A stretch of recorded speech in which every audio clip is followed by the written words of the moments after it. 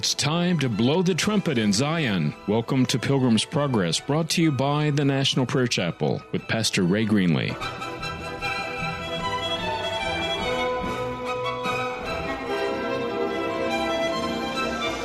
Today's sermon is pre-recorded. The road that leads to life. The road that leads to life. Almighty God, would you come and move today in our hearts? Would you cause us to know how to walk before you in righteousness, and then to receive that gift that, Lord, we could walk with you. I pray now in your holy name. Amen. Enter through the narrow gate. For wide is the gate and broad is the road that leads to destruction, and many enter through it. But small is the gate and narrow the road that leads to life, and only a few find it. Matthew, the 7th chapter, verses 13 and 14. Enter through the groaning gate, or the gate of affliction. Enter through the painful gate. For wide is the gate and broad is the road that leads to destruction, and many enter through it. But small or groaning is the gate and narrow the road that leads to life, and only a few find it. I've considered many times that suffering gate and that groaning gate. But what we need to look at today is that it's this gate that leads into the kingdom of God. When we look carefully at this Sermon on the Mount, beginning in chapter 5, verse 3, blessed are the poor in spirit, for theirs is the kingdom of heaven. Everything in this sermon that Jesus is going to share is about entering into the kingdom of God. Entering into the kingdom of heaven, and you enter via a groaning gate. And very few will enter it. Most will not. Then as you walk through this Sermon on the Mount, it becomes very obvious to us in verse 20, for I tell you that unless your righteousness surpass that of the Pharisees and the teachers of the law, you will certainly not enter the kingdom of heaven. Again, the issue is entering into the kingdom of heaven. And he's saying, unless your righteousness exceeds that of the Pharisees, which are doing everything correctly in the outer man. In other words, doing the outer works are not enough to allow you to enter into the kingdom of God. And that tells me immediately that trying will not bring me into the kingdom of God. That I can try as hard as I want to try, and what I can do is force an external righteousness in my life. But there is an inner place of desperate wickedness that springs up like a well in my soul that I cannot contain. It is a beast beyond my power. And so if I'm going to enter into the kingdom of God, I'm going to have to come via the groaning gate. That groaning gate is not because of external issues. It's because of this overwhelming flooding up of my soul that is an utter rebellion against the Almighty God. Now, given that consideration,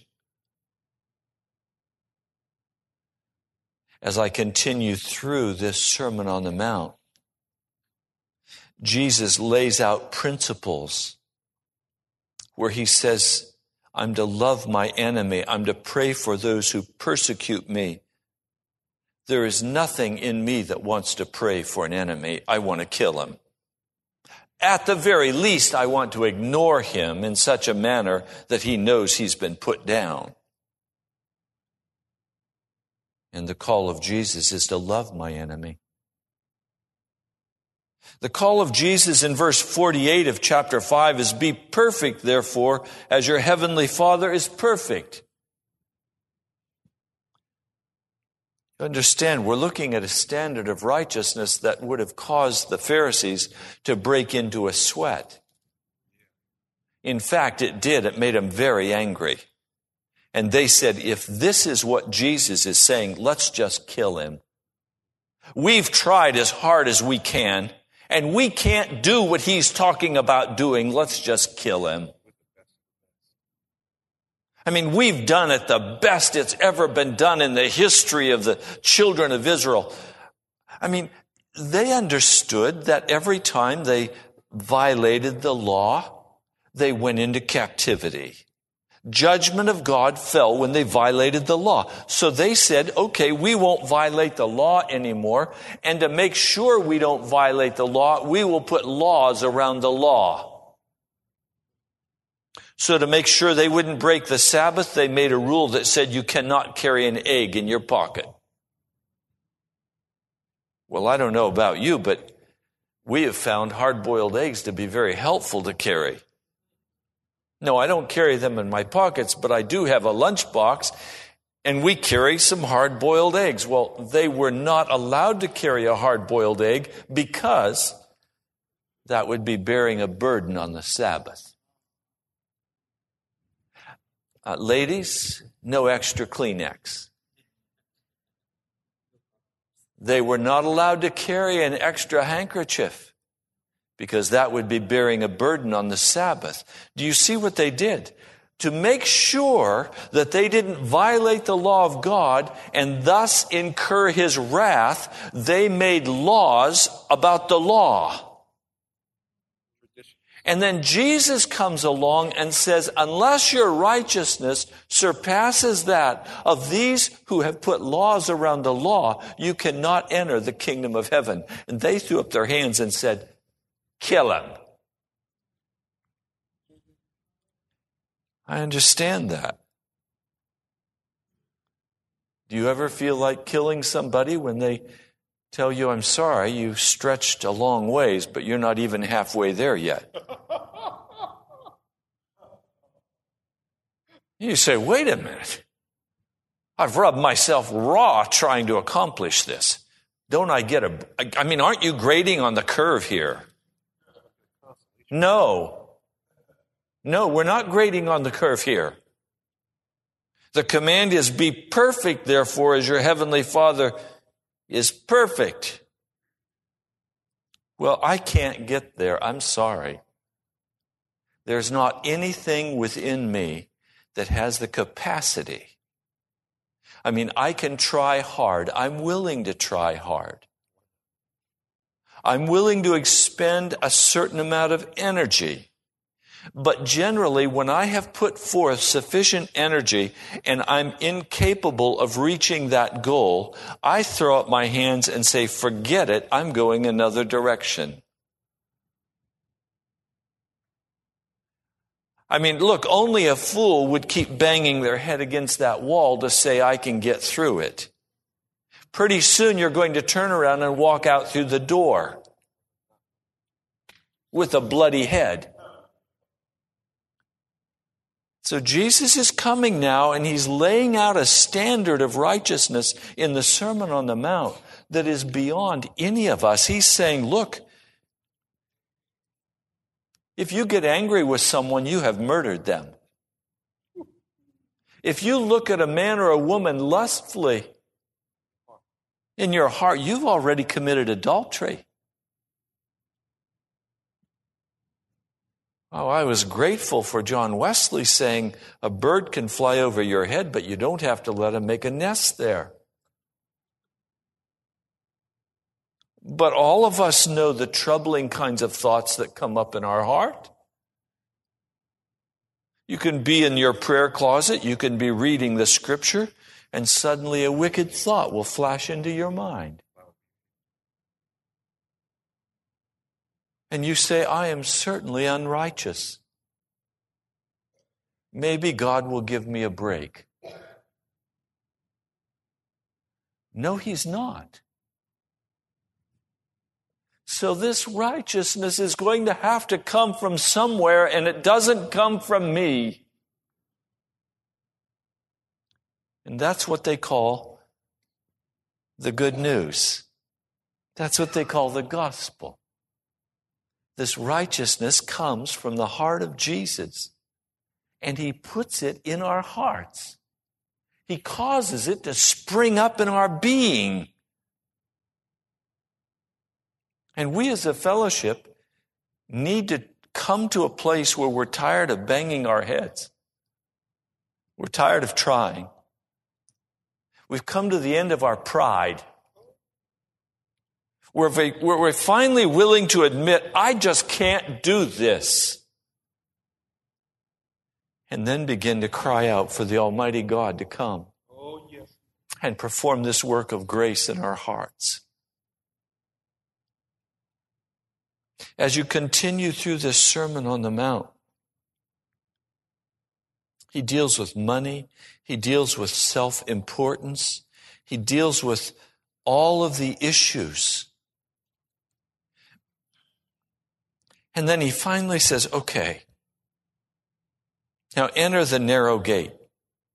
For wide is the gate and broad is the road that leads to destruction, and many enter through it. But small is the gate, or groaning is the gate, and narrow the road that leads to life, and only a few find it. This is where we need to begin to really take a look, an honest look, at how our lives are before God. As long as there is any false sense of security, as long as there is any false sense of ability, as long as there is any game being played, any desire for my own ascendancy, any desire for my own gain, there will be a barrier that will prevent me from investing the necessary time and energy in seeking after Jesus, that He might give me that righteousness. There's a story in the Old Testament we need to look at today. It's found in Daniel, the 5th chapter. King Belshazzar was the grandson of Nebuchadnezzar, the son of evil Marduk. Belshazzar was very concerned because Asia had been taken by Cyrus, or Darius, as he's named in the scriptures. The armies were powerful. Belshazzar fought a bitter war. And in battle after battle, he was defeated until finally he retreated to Babylon. And he trusted in the mighty walls of Babylon to protect him from this king until peace could be made. He had shut the doors. He had stores of food and provision. He had much water. In fact, a river flowed under the wall and right down through the city. They had those magnificent hanging gardens, lush with vegetation in the midst of the desert. They had those incredible Bitumen walls and pillars of ivory, gold, and silver. They had beautiful mosaics on the floor, on the walls.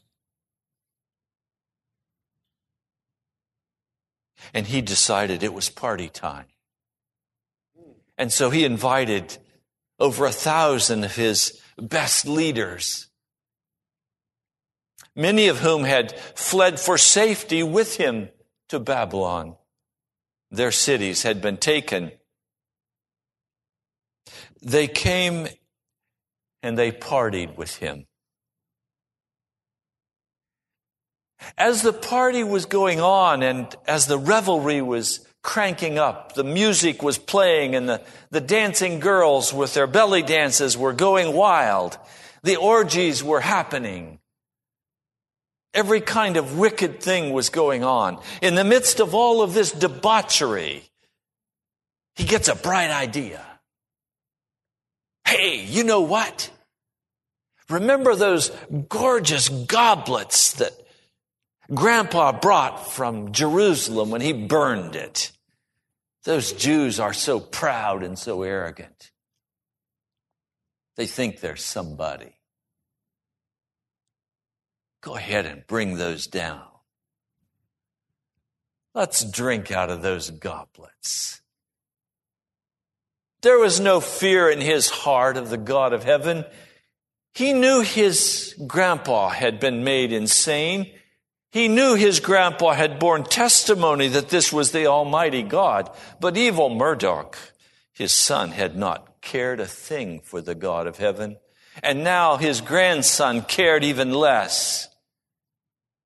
He scoffed at his grandpa's fear of this God. So on October 29, in the year 839 BC, he asked that the goblets be brought for the party. They began to drink wine out of these goblets, and they began to praise the gods, their gods of prosperity. They began to scorn the living God of heaven. And suddenly on a wall, there was a hand that appeared. And it began to write in blazing fire on that beautiful wall. He was terrified. Immediately he called for the astrologers and the enchanters, the diviners, the wise men. And he said, whoever reads this writing and tells me what it meant will be clothed in purple and have a gold chain placed around his neck. And he'll be made the third highest ruler in the kingdom. Well, the wise men came. They couldn't read it. No doubt because it was written in ancient Hebrew script. King Belshazzar was terrified. His face grew even more pale. And in the sudden change in the revelry and in the rhythm of wickedness, the Queen Mother heard. This was probably Grandma. And she came to find out what was wrong. When she saw the handwriting on the wall, she said, "O King, live forever. Don't be alarmed. Don't look so pale. There is a man in your kingdom who has the spirit of the holy gods in him." They called for Daniel. Daniel's brought before the king, and he says, "Are you Daniel, one of the exiles my father the king brought from Judah?" Verse 14 of chapter 5, "I have heard that the spirit of the gods is in you and that you have insight, intelligence, and outstanding wisdom. The wise men and enchanters were brought before me to read this writing and tell me what it means, but they could not explain it. Now I have heard that you're able to give interpretation to solve difficult problems. If you can read this writing, tell me what it means. You will be clothed in purple and have a gold chain placed around your neck, and you will be made the third highest ruler in the kingdom." And Daniel answered the king, "You may keep your gifts for yourself." What an astounding thing for Daniel to say to the king who could issue an order for his immediate execution. Daniel gives the king permission to keep his own gold.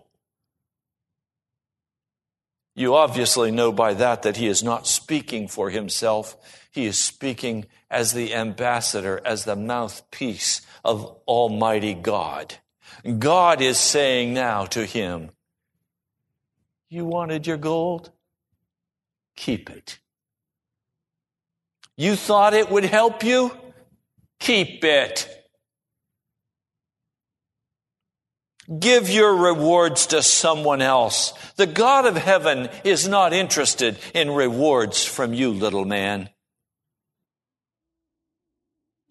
The insult is clear, but nevertheless, I will read the writing for the king and tell him what it means.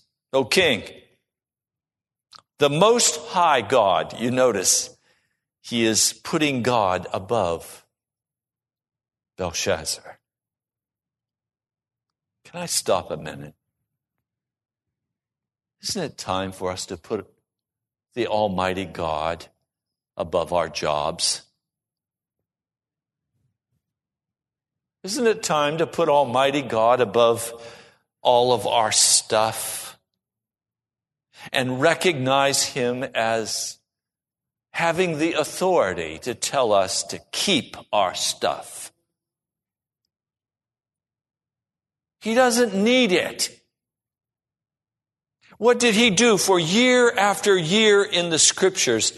He took what the children of Israel gave him and burned it because he had no use for it.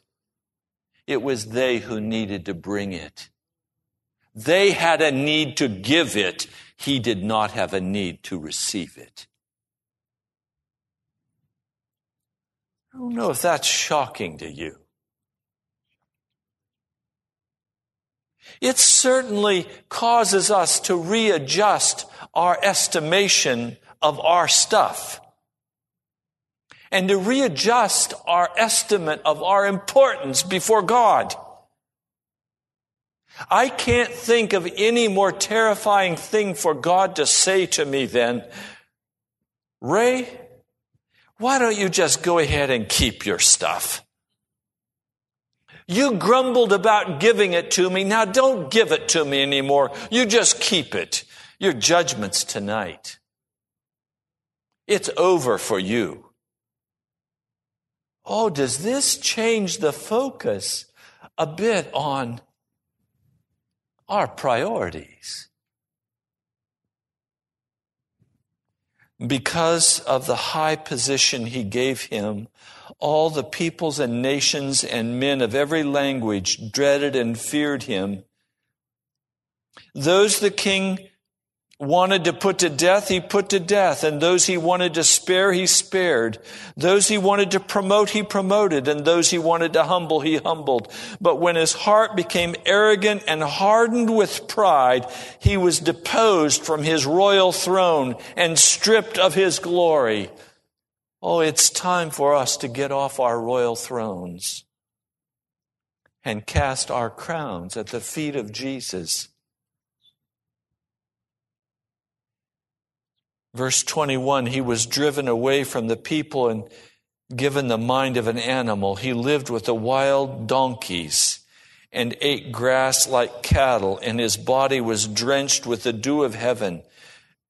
Do you understand? This was totally inappropriate of Daniel to speak these words. After the king was restored to a sane mind, probably if you spoke of it, you would have been put to death. You didn't talk about the king of Babylon in these terms. Particularly Nebuchadnezzar, although I suspect he always humbled his heart. It was evil Murdoch you had to be concerned about, his son, who was utterly shamed by what happened to his dad. And now his grandson says, let's scorn this God. Let's drink from his goblets. Let's party.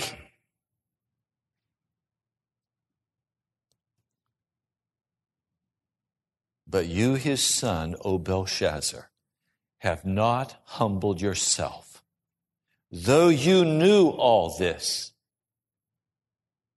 Instead, you have set yourself up against the Lord of heaven. You had the goblets from his temple brought to you, and you and your nobles, your wives, and your concubines drank wine from them. You praised the gods of silver and gold and bronze and iron and wood and stone, which cannot see or hear or understand. But you did not honor the God who holds in his hand your life and all your ways. We need to be very clear today. God holds our life in his hands.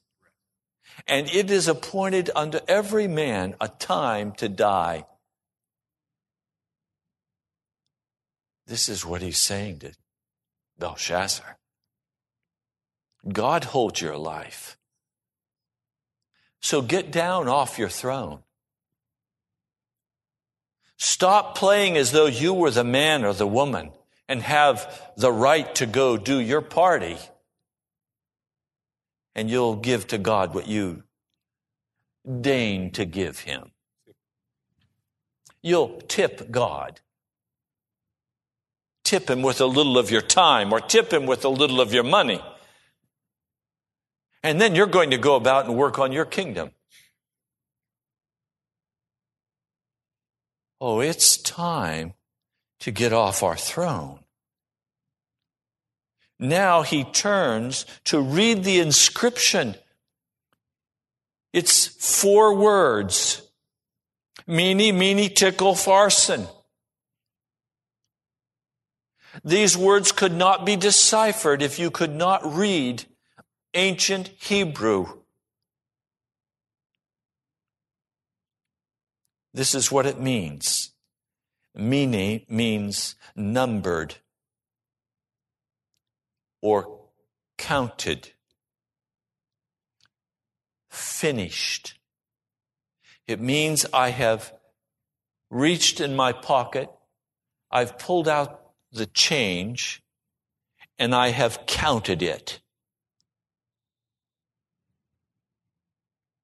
He says, God has numbered the days of your reign. He has counted up your administration, and he has decided to bring it to a conclusion. Your life has been like a handful of change counted. I am now finished counting your life, and it's over. Now, what's terrifying about that is that the God of heaven would pick up my life, the pieces of my life, and he would count those pieces. And then he would say, I have the sum of this person. Their life is over. Now, do you understand? God is coming to count the pieces of our lives. Some of them are shattered pieces. He's come to count the pieces. And when he's finished counting the pieces, he will say over your life and mine, it's over. It's finished. Take this life and put it on the shelf and wait for the next step to take place. The next step is tekel. It means weighed on the scale. Weighed on the scale. He says, you have been weighed on the scales and found wanting.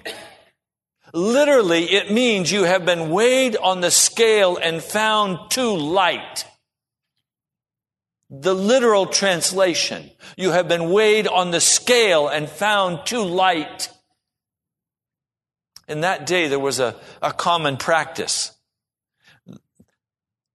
The king would issue coins of gold and silver.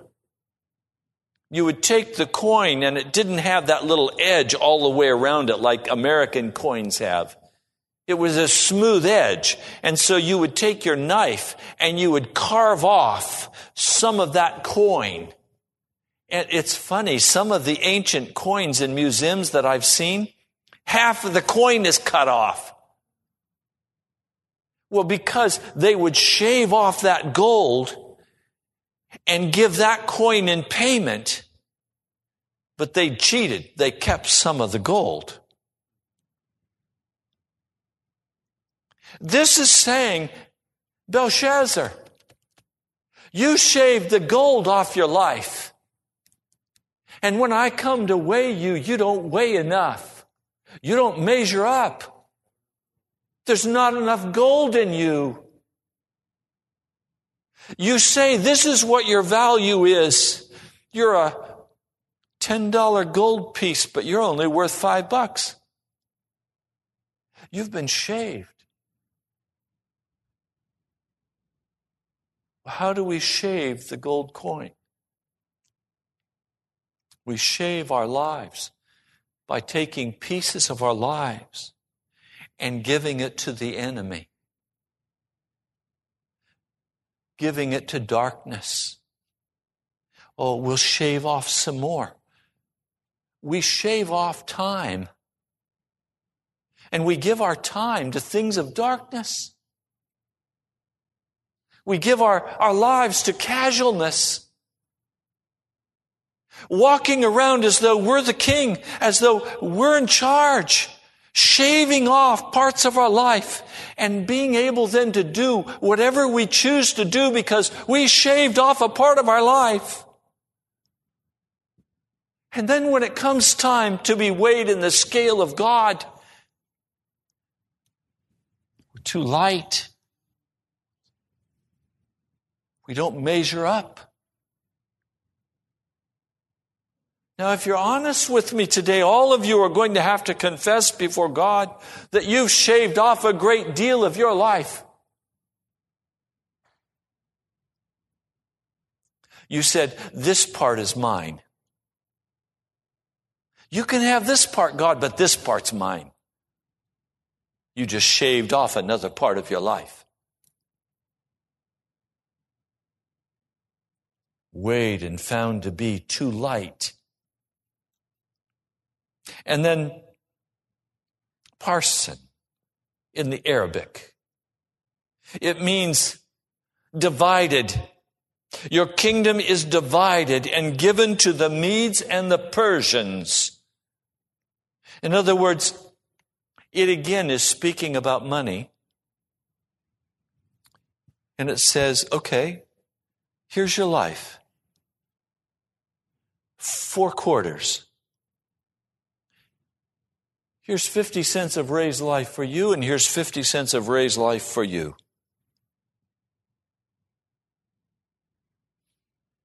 And I'm left with nothing. You could also compare these 3 words. Meaning, my days have been numbered. My life is over.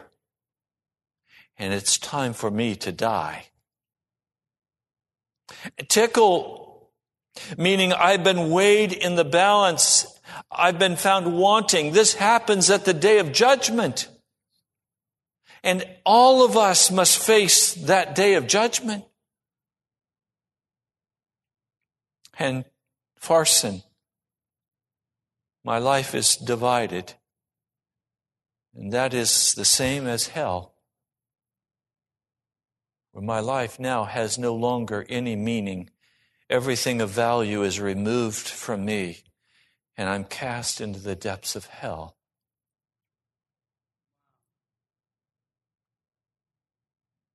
This is the word that was being spoken to Belshazzar.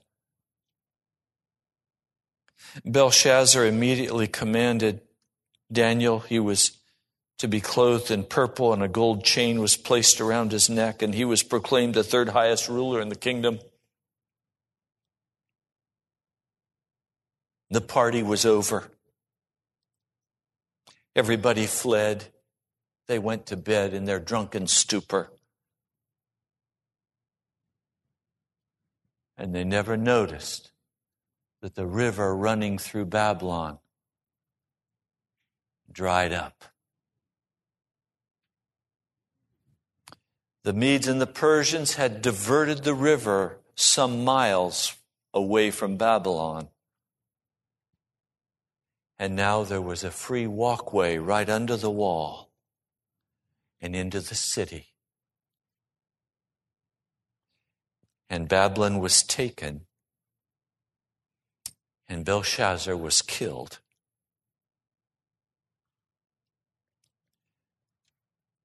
Enter through the narrow gate, for wide is the gate and broad is the road that leads to destruction, and many enter through it. But small or groaning is the gate, and narrow the road that leads to life, and only a few find it. My heart cry today is that you do not know when your life will be numbered by God. When the pieces of your life will be picked up and examined and counted, and when the Lord God of heaven will say, "That's all for you." And then to be weighed in the balance and to find that then my life is too light to allow me to enter into the kingdom of God and to be cast into hell. You see, we have a basic problem here. There was a day when every scholar in the world, every king in the world, every common labor in the world would have said, the earth is flat. It was taught in school. It was preached from the pulpit. The earth is flat, and if you go far enough out into the ocean, you'll drop off the edge. And they had pieces of artwork depicting the fictional dropping over the edge of sailing ships. And there was a warning, do not go out, because if you do, you will die. The Nina, the Santa Maria, remember Columbus? The great fear of those sailors as they continued their voyage was that they were going to drop off the edge of the earth. Nobody believed that the earth was round. Does what you believe make it true? No. Truth is not established by what I believe. Truth is established by what is. God is the one who determines what truth is. And infinite power establishes truth. So when Jesus was before Pontius Pilate, he said, "What is truth?" Pontius Pilate said, "What is truth?" And he didn't wait for the truth to answer. Instead, he crucified it. My life does not determine what truth is. Now, this is so very difficult because I can only wrap my mind around certain perceptions. And other perceptions I'm unable to wrap my mind around because they would be too radical for me to begin to even consider. Consider this last week. One of the Apollo astronauts made the amazing statement that the U.S. government is in regular contact with alien beings This is not some kook out on the fringe. This is an Apollo astronaut who says we have absolute proof. We have even recovered crashed vehicles and back engineered. And that's what has given us certain technologies in the Air Force today. Well, I was speaking with a man about this last night, and he was saying to me, I can't believe that.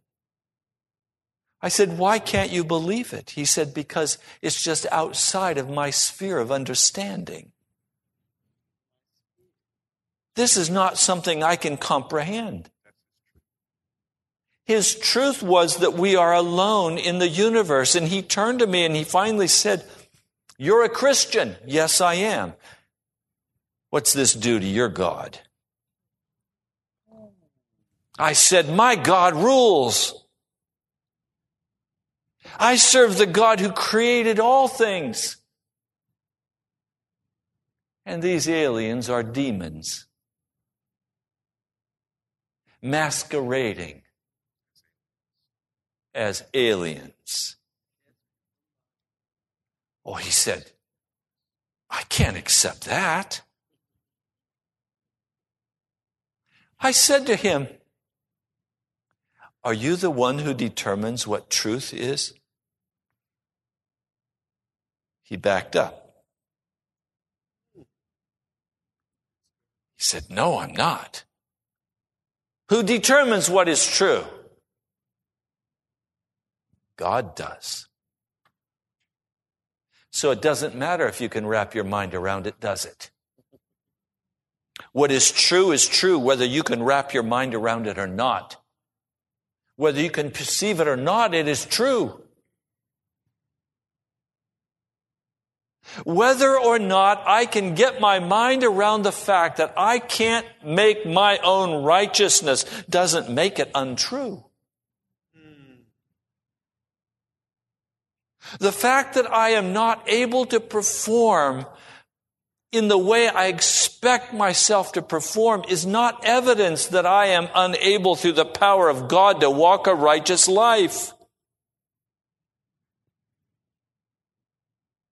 The word of God to our hearts is, are you willing to begin to expend all of your energy and all of your time and all of your heart into seeking after Jesus? Are you willing to humble your heart and say, I do not want to be weighed in the balance and found wanting?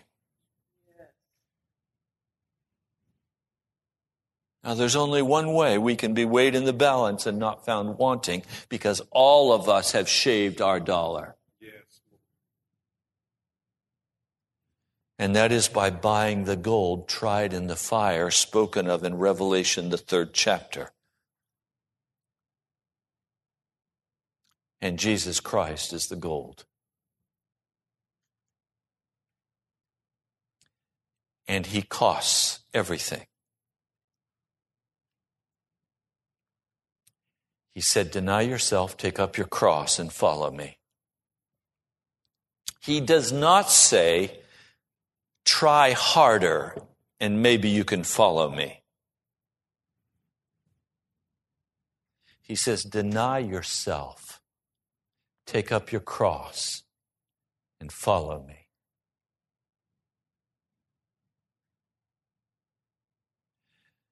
So take a moment and weigh your life from this past week. Were you adding gold to your life this past week, or were you shaving gold this last week?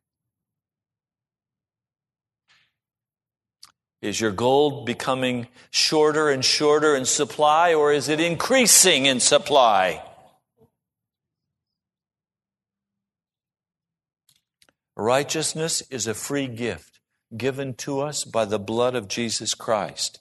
If we will have the free gift, He will cause righteousness to spring up in our lives.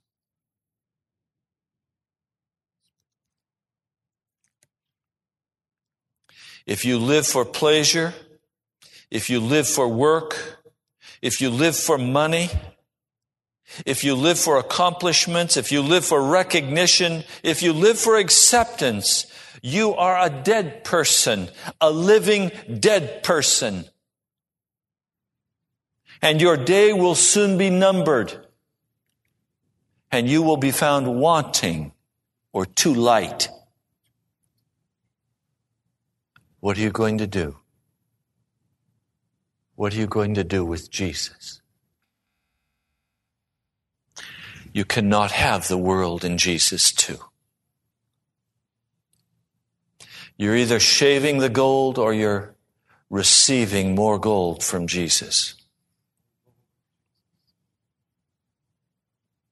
And the cost is to take up your cross, deny yourself, and follow Jesus. Lord, I know that you're doing a work in the National Prayer Chapel. Lord, you've told me not to be concerned about numbers. You've told me to be concerned about the soul of each person. For you want to do a work of righteousness in our hearts. You want the shaving of our hearts to stop. Lord, these dear ones have come forward saying, I have been shaving my life. Lord, they're saying they want to stop. And they want gold added to their heart. Gold tried in the fire. Lord, I'm asking for the gift of righteousness to be given to each of those who have come forward. Surely it is righteousness, Lord, that is gold, and it only comes as a gift from you. Lord, would you deal all the way in this issue with each who has come forward? That this shaving away of our life will stop. Lord, that these offerings to demons will stop. And Lord, I know as soon as we leave this house, the temptation will be to shave some more for darkness. Lord, would you stop it? Restrain, O Holy Spirit. Quicken in the name of Jesus the heart of each. Thank you, Almighty God. I pray in your name. Amen.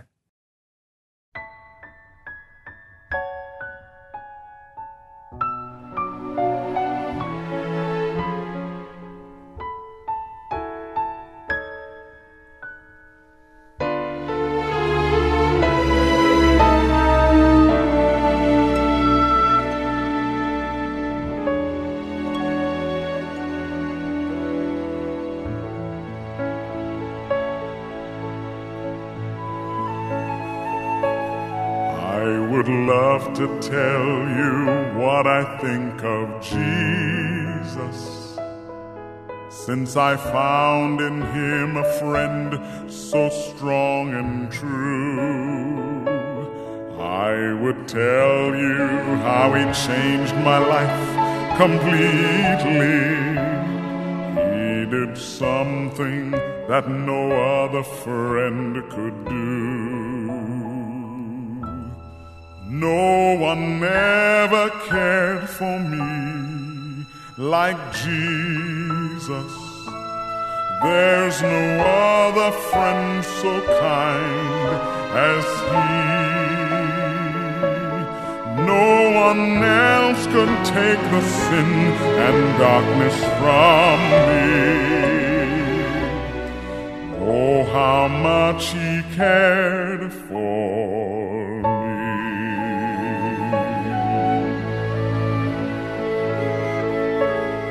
All my life was full of sin when Jesus found me.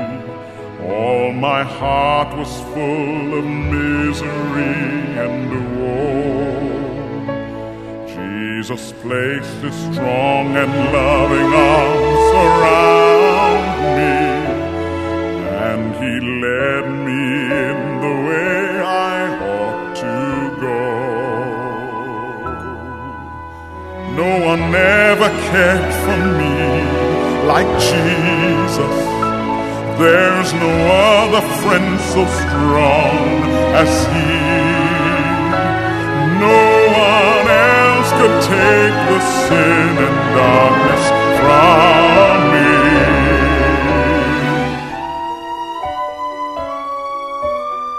Oh, how much He cared for me.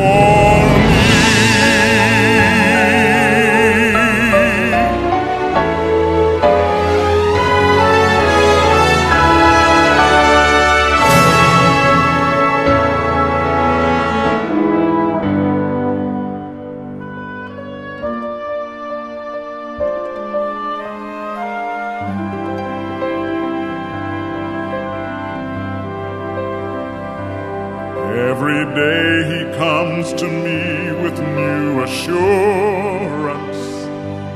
More and more I understand His words of love.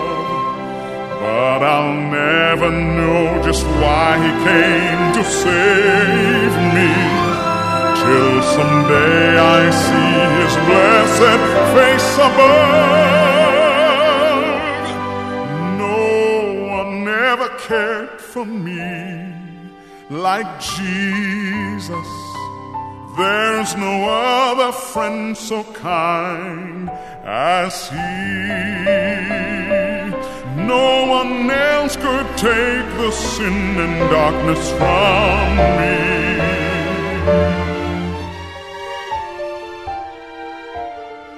Oh, how much He cared for me.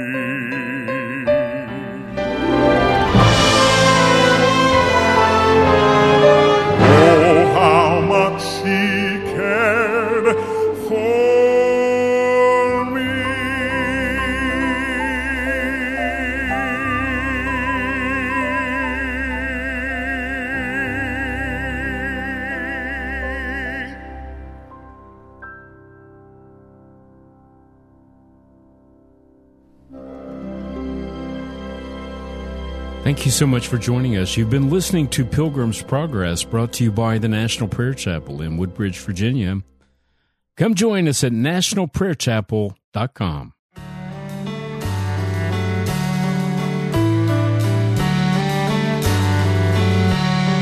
Now unto Him who is able to keep you from falling and to present you blameless before the presence of His glory with great joy, with great joy.